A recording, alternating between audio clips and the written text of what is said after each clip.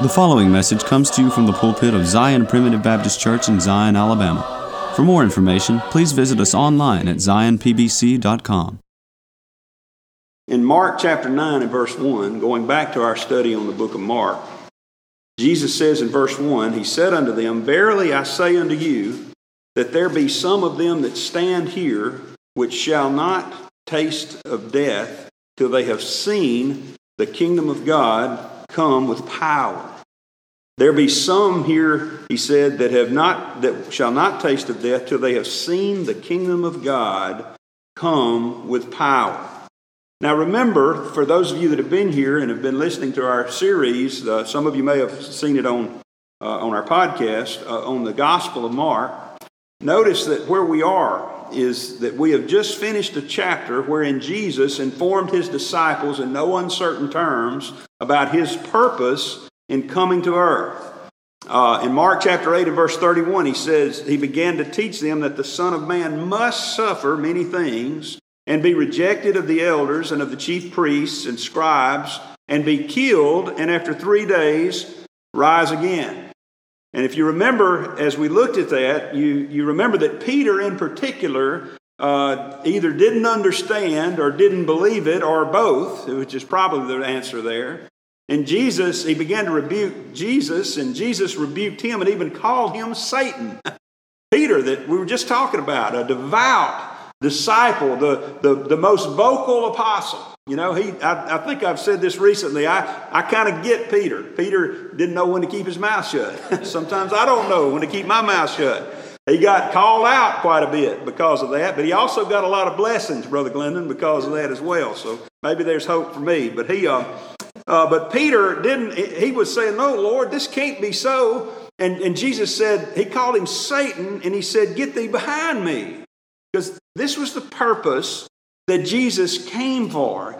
And now he lets them in on another little secret about the kingdom of God. He said there is power in the kingdom of God that is coming. He said, there be some of you standing here who will not die. You will still be alive when you see the kingdom of God coming with power. Now let's rewind just for a minute about the kingdom of God, okay? And it's really, in a sense, the kingdom of God was a secret kingdom, in a sense. Now I say that because when Jesus' ministry began, his very first message and consistent message throughout his ministry was, repent ye, for the kingdom of heaven, or the kingdom of God, is at hand. It's here, it's near, it's imminent. You can reach out and touch it almost. And in one sense, it was secret. In this sense, it was completely misunderstood by the religious people of that day. The religious of that day, the Jews of that day, were expecting something that was totally different than what Jesus was bringing. They were looking for a whole different kind of kingdom, a political kingdom, a military kingdom, a visible kingdom. But you see, over in Luke, the 17th chapter, when Jesus is actually answering the Pharisees here, in verse 20 it says, when he was demanded of the Pharisees when the kingdom of God should come, he answered them and said, the kingdom of God cometh not with observation. It's not something you can see with the natural eyes. If he'd been a great war leader and he had assumed the mantle of king of Judah or of Judea in that day, they could have seen that. If he had been a great politician, someone who had risen up through the ranks of the Roman Empire, they could have seen that. But he said, my kingdom does not come by observation. Neither shall they say, lo here, or lo there, for behold, the kingdom of God is within you. You see, the kingdom of God is not something you can see with a natural eye. Now, I don't have time this morning, and wouldn't have time if I had the whole hour to preach to you to explain all the aspects of the kingdom of God. But just understand that the kingdom that he's talking about, in one sense, it's every child of God wherever they are. Every born-again child of God whose heart has been pricked by the Holy Spirit and has been made alive. in one sense, every child of God makes up that kingdom of God. But the kingdom that Jesus is specifically referencing here and specifically was bringing in his day was something that was even more special, maybe is the word, or a little different than that. It was a part of that great kingdom that included every single child of God everywhere. But there was going to be a kingdom that would be manifest through what we know today as the church. He was ushering in the church king. You know, in that day when Jesus came, the only way to worship God in spirit and in truth was really, literally, to go down to the temple or to go to the synagogue, but primarily the temple. You had to go there. You couldn't just pray to God. I mean, you could pray to Him. You always could pray to God. But the idea of worshiping Him properly, you had to do it through the Jewish nation. You couldn't do it if you were a Chinaman over in Peking, China. You couldn't worship God properly. Yeah, he said He has a people in every kindred, nation, tongue, and tribe. That means that there were children of God there in China in that day. There were children of God everywhere. There were Gentiles like Cornelius. Cornelius, before Jesus came, couldn't worship God properly. Now, that doesn't mean he's going to hell. It's like Brother John Morgan said, he was a child of God. His prayers were coming up before God. God doesn't hear the prayers of the wicked. You know that? The plowing of the wicked is sin. That is, those who are not His children, those who are reprobate, not born again, even their very mundane acts of life are not pleasing to God.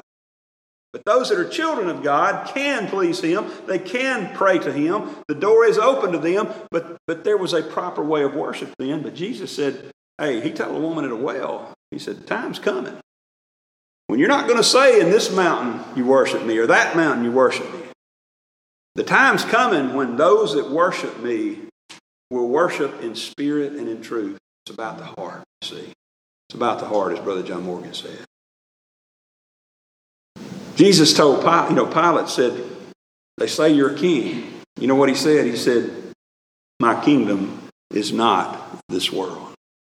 I say to you this morning, He's a king. In fact, He's the King of kings and Lord of lords. But His kingdom is not of this world. People today continue to get the kingdom of God mixed up with the kingdoms of men.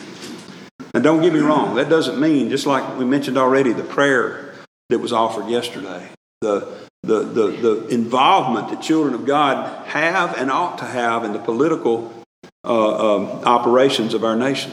See, we're blessed. We're blessed. If we lived in this day, we'd have no say-so in the politics and those who rule over us. We just have to accept whoever it was. There are people today that have no say-so in who rules over them. We are blessed, beloved, because we have a say-so. And because that's what we have here, we believe we ought to be involved.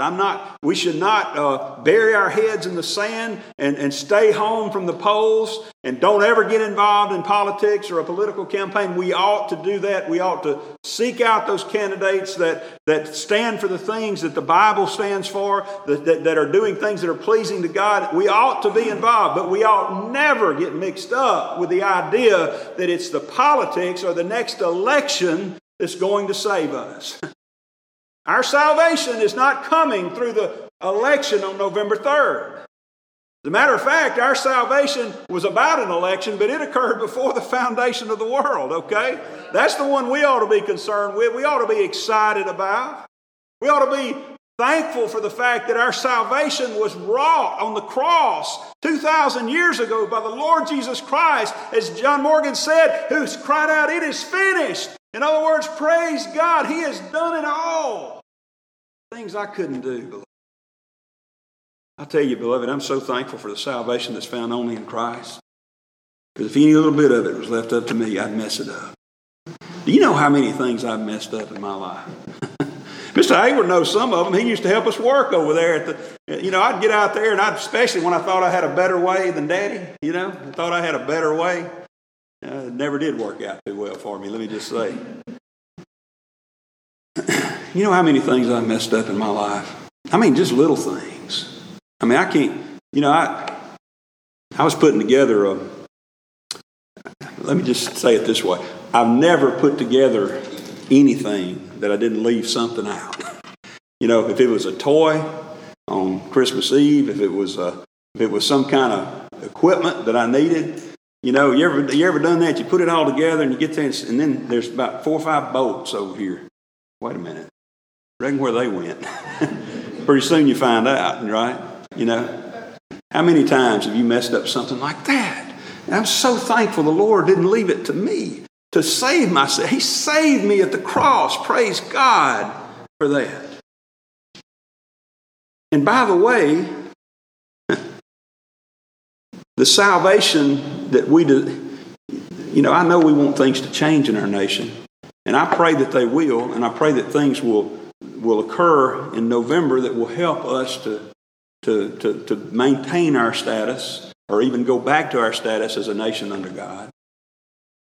But I'm telling you, it's not going to last in this world. If you think that there's something that's going to fix things in this world, it's not going to do it. I don't know where we're headed as a country, as a world. I worry about my children. I worry about my grandchildren. But I only worry about them in one sense. In the other sense, I understand that, praise God, the kingdom of God has always been taken care of no matter where they were. They were under a God-hating Pharaoh one time. And you know what happened? The Lord eventually parted a sea to get them out of there and to take care of it. I don't know if He's going to part a sea for us, but I know this. It may just be that He just kind of takes care of us quietly over here on the side. We're not wanting to take over the government. I'm not up here preaching so that we can gather up a whole bunch of primitive Baptists and go march into Washington and take over the government. There's some primitive Baptists I wouldn't want in charge of the government. They're good folks, but but here I say that facetiously. What I mean by that is what I'm preaching today to you. What we desire is to be let alone so that we might worship Him the way the Lord has set forth for us to do so. Amen. As we believe in the Word of God. The kingdom of God is different than the kingdoms of men. Now, in that sense, it was a secret and it was a disappointment to most in that day when Jesus came. But Jesus says here, there's something more coming about this particular kingdom, which I believe He's talking about the church kingdom here. He said, there's some of you standing here, and you will not die until you see the kingdom of God coming in power. Let me ask you, and again, I want us to focus our thoughts on the church kingdom, the visible aspect, the manifest aspect of the kingdom of God, not just that which is within our hearts. The church should be made up of those who have been born of the Spirit, okay? That's we believe in believers' baptism, right? So we should be made up of those that have been born of the Spirit. But I'm talking about the outward manifestation, which we call the church today. Now let me ask you this. What would you think if I were to start advertising a new kind of organization today? There's no entertainment. There's no external activities. There's no formal funding mechanism. It's all voluntary on the part of the members. There's no educational requirements for membership or for leadership or membership. There's no mechanism for advancement. There's no officers that you can start at the bottom and work your way up through the hierarchy. There's no majestic buildings. There's buildings, but nothing, no cathedrals and major amazing majestic buildings or artwork or any kind of artistic things like that. No earthly awards, no bonuses. In fact, no earthly focus whatsoever. You'd kind of say to me, that's pretty much doomed to failure from the outset, isn't it? That wouldn't be very enticing to most folks, would it? Well, I tell you, beloved, does that not in a great way describe the church of God?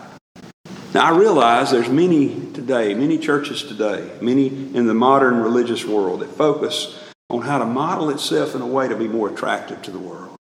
They begin to change their focus. They begin to change their doctrines. They begin to change their positions on certain, their positions evolve, over the years as we get smarter, as we get more educated, right? And so marriage, for example, that's a whole nother topic I don't have time to preach on this morning. But isn't it true that in the world today, we've gotten so much smarter and so much more highly educated that our thinking on what marriage is has evolved, and many of our churches, many of our religious organizations have evolved right along with it. Isn't that what we see in the world? It's not in vogue today to preach that God created the universe. What's more in vogue, and it's a subtle thing. Brother Buddy preached on it not too long ago about how subtle the world is. It's a whole lot more accepted if I would get up here and just say, well, science doesn't really conflict with the Bible. And by the way, it doesn't. Not true science. But I'm talking about the modern science. And we've got to change our way of thinking about whether or not that's a literal 6 days. That's really a figurative number that the Lord gave us when he was talking about creating this universe. Well, let me ask you a question. Was the 3 days and 3 nights that Jesus was in the tomb, was that a figurative 3 days and 3 nights? Could it be he's still there? Could it be it's only been 2 days, 2,000 years? See? I don't know. 3, maybe. You see what I'm saying? You can get off into all kinds of problems here. Though it's not in vogue anymore to stand on the authority of the Word of God. We need to change. We need to evolve. We need to make it more palatable to the world. Beloved, let me just say to you this, and please understand what I'm saying. I don't want the world in the church. Now, I want all of God's children that are out there in the world to come into the church, but I don't want the world into the church. The focus today is to, I've told you this before, I know. I read about a group of people one time, some years ago. It's been at least 5 or 10 years ago, and it wasn't around here, it was somewhere in the United States, that they decided they wanted to start a church. And they began to send out a questionnaire into the community. Say, what do you want in a church? Check, A, B, C, or D. Do you want women to be ordained? Do you want this doctrine preached? Do you want that doctrine? They begin to ask what people want. Well, beloved, I hope I please you in my preaching. I hope the Word of God pleases you, but it's not my job to compromise the Word of God. It's not our job as a church to compromise on these positions in order to make it more palatable to the world. What I described to you earlier about this organization is exactly what the church is. And now it's not enticing to the world. And in fact, absent a certain ingredient, there wouldn't be any point in us being here either. This organization that I've described to you can't compete with most of the modern religious orders. This organization I've described for you can't compete with most of the philosophies of this world and the organizations of this world. But you see, there's something about the kingdom of God that the world misses, and that Jesus is talking about right here. In Acts chapter 1, in verse 4, Jesus says this to his disciples after his resurrection and just before he ascends back to heaven. It says, being assembled together with them, he commanded them that they should not depart from Jerusalem, but wait for the promise of the Father, which saith he, you have heard of me. And over in chapter 2, and beginning in verse 1, we read about the fulfillment of what we just read in Acts 1 and 4, and also, I believe, in Mark chapter 9 and verse 1. He said, there's some of you standing here that you will not die before you see the power of God coming, see the kingdom of God, rather, coming in power. Look what happened in Acts chapter 2 and verse 1. When the day of Pentecost was fully come, they were all with one accord in one place, and suddenly there came a sound from heaven as of a rushing mighty wind, and it filled all the house where they were sitting. And there appeared unto them cloven tongues like as of fire, and it sat upon each of them, and they were all filled with the Holy Ghost, and began to speak with other tongues as the Spirit gave them utterance. This is the time, beloved, I believe, when Mark chapter 9 and verse 1, Acts chapter 1 and verse 4 was was fulfilled when the power of God descended upon the church of God. Now the Lord had, prior to Pentecost, Jesus had created the church. The church already existed, but prior to Pentecost, it was not empowered. You know, I believe Brother Buddy put it this way: the old ship of Zion was created by Jesus before his crucifixion. He placed his apostles first in the church, but it didn't set sail until Pentecost. It was sitting there, as it were, in the harbor with the sails slack and no wind behind it. But then the wind of the Holy Ghost, the breath of God, came down and began to empower it and began to move those sails and fill out those sails. And now the old ship of Zion sails truly and straight upon the waters of this world. You see, that's the difference between this organization that I described to you that has no attraction to anyone, even children of God. And that's the difference between that organization and the organism that is the church. The church is a Holy Ghost powered church. I'm not talking, I understand there's a lot of error that has come out of the book of Acts. There's a lot of things in the book of Acts that those apostles and disciples were able to do that have passed away after the apostolic church age. For example, I'm not up here speaking in tongues. And by the way, that doesn't mean babbling. That doesn't mean coming up with something that nobody can understand. In fact, Paul had to set them straight on that. He said, you don't even need to be speaking in tongues if you don't have somebody to interpret. So if I get up here sometime and start babbling, don't think I'm speaking in tongues. Call the ambulance because I'm having a stroke, okay? I'm sorry. My point, though, is this, that's not the focus. The Holy Ghost power that we find here coming for the first time into the church is the same Holy Ghost power that we ought to be feeling and experiencing here today. And I'll tell you, beloved, we've experienced it. We've experienced it in this church. How many times have you come to services on a Sunday morning? And you've gotten here and you felt empty and you felt cold and you felt like, what is the point of me being here? I have no business coming to church. I'm a poor and I'm a vile sinner, as John Morgan said. I've listened to Satan and I've been convinced that I'm not even a child of God. I couldn't be because of the way that I've acted and the things that I've thought in this week. How many times have you come here like that? Maybe you've come here just completely cold with a mind distracted by the things of the world, and before you go, you're filled up and overflowing. I've been there.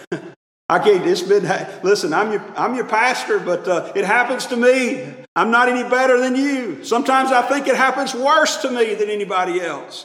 Oh, I remember not too long ago, Brother Buddy, I guess it was the last time he preached on Sunday morning. It'd been the first Sunday of this past month. And I got up that morning and I said, Lord, there's no hope for me today. There's no experience. I love Brother Buddy, but there's no way he can preach anything that'll get to me. There's no way that I can be blessed today. I feel too bad. I've had too much going on. I feel too vile and condemned as a sinner. And I hit my knees and I prayed, Lord, just please give him something.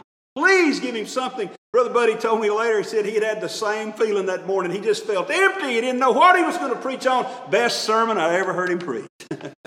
It may not have been really a good sermon at all, but boy, it hit me. I needed it. It was a good sermon, Brother Buddy. I've listened to it again, but praise God. That's what happens in this place. There's nothing here to attract anybody.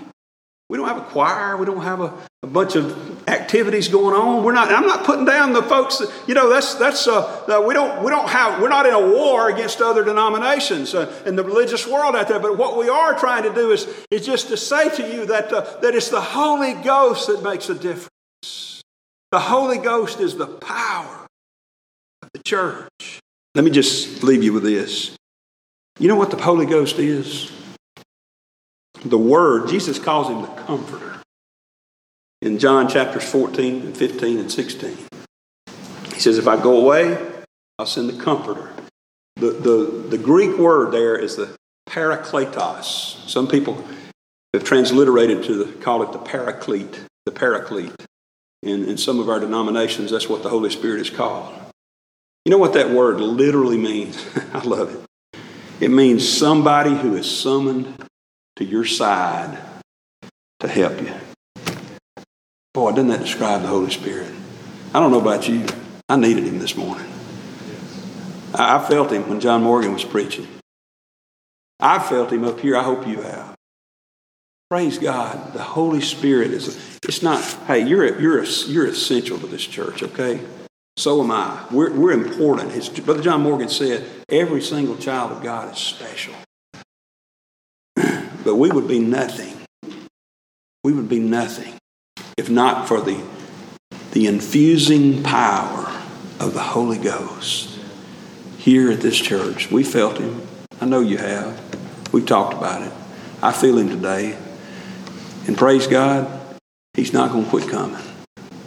We need to seek him. We need to pray for him. You don't need to show up at church just expecting, oh, well, I don't have to do anything. The Lord just take for granted he's going to bless us. You need to be praying. Pray for tonight. Pray for me tonight. Maybe we'll continue along this line. But pray for me. Pray for your preacher. Pray for one another and love one another. And the Holy Ghost power, the kingdom of God, continues to come in power to those who seek him. We thank you for listening to today's message. For more information, please visit us online at zionpbc.com.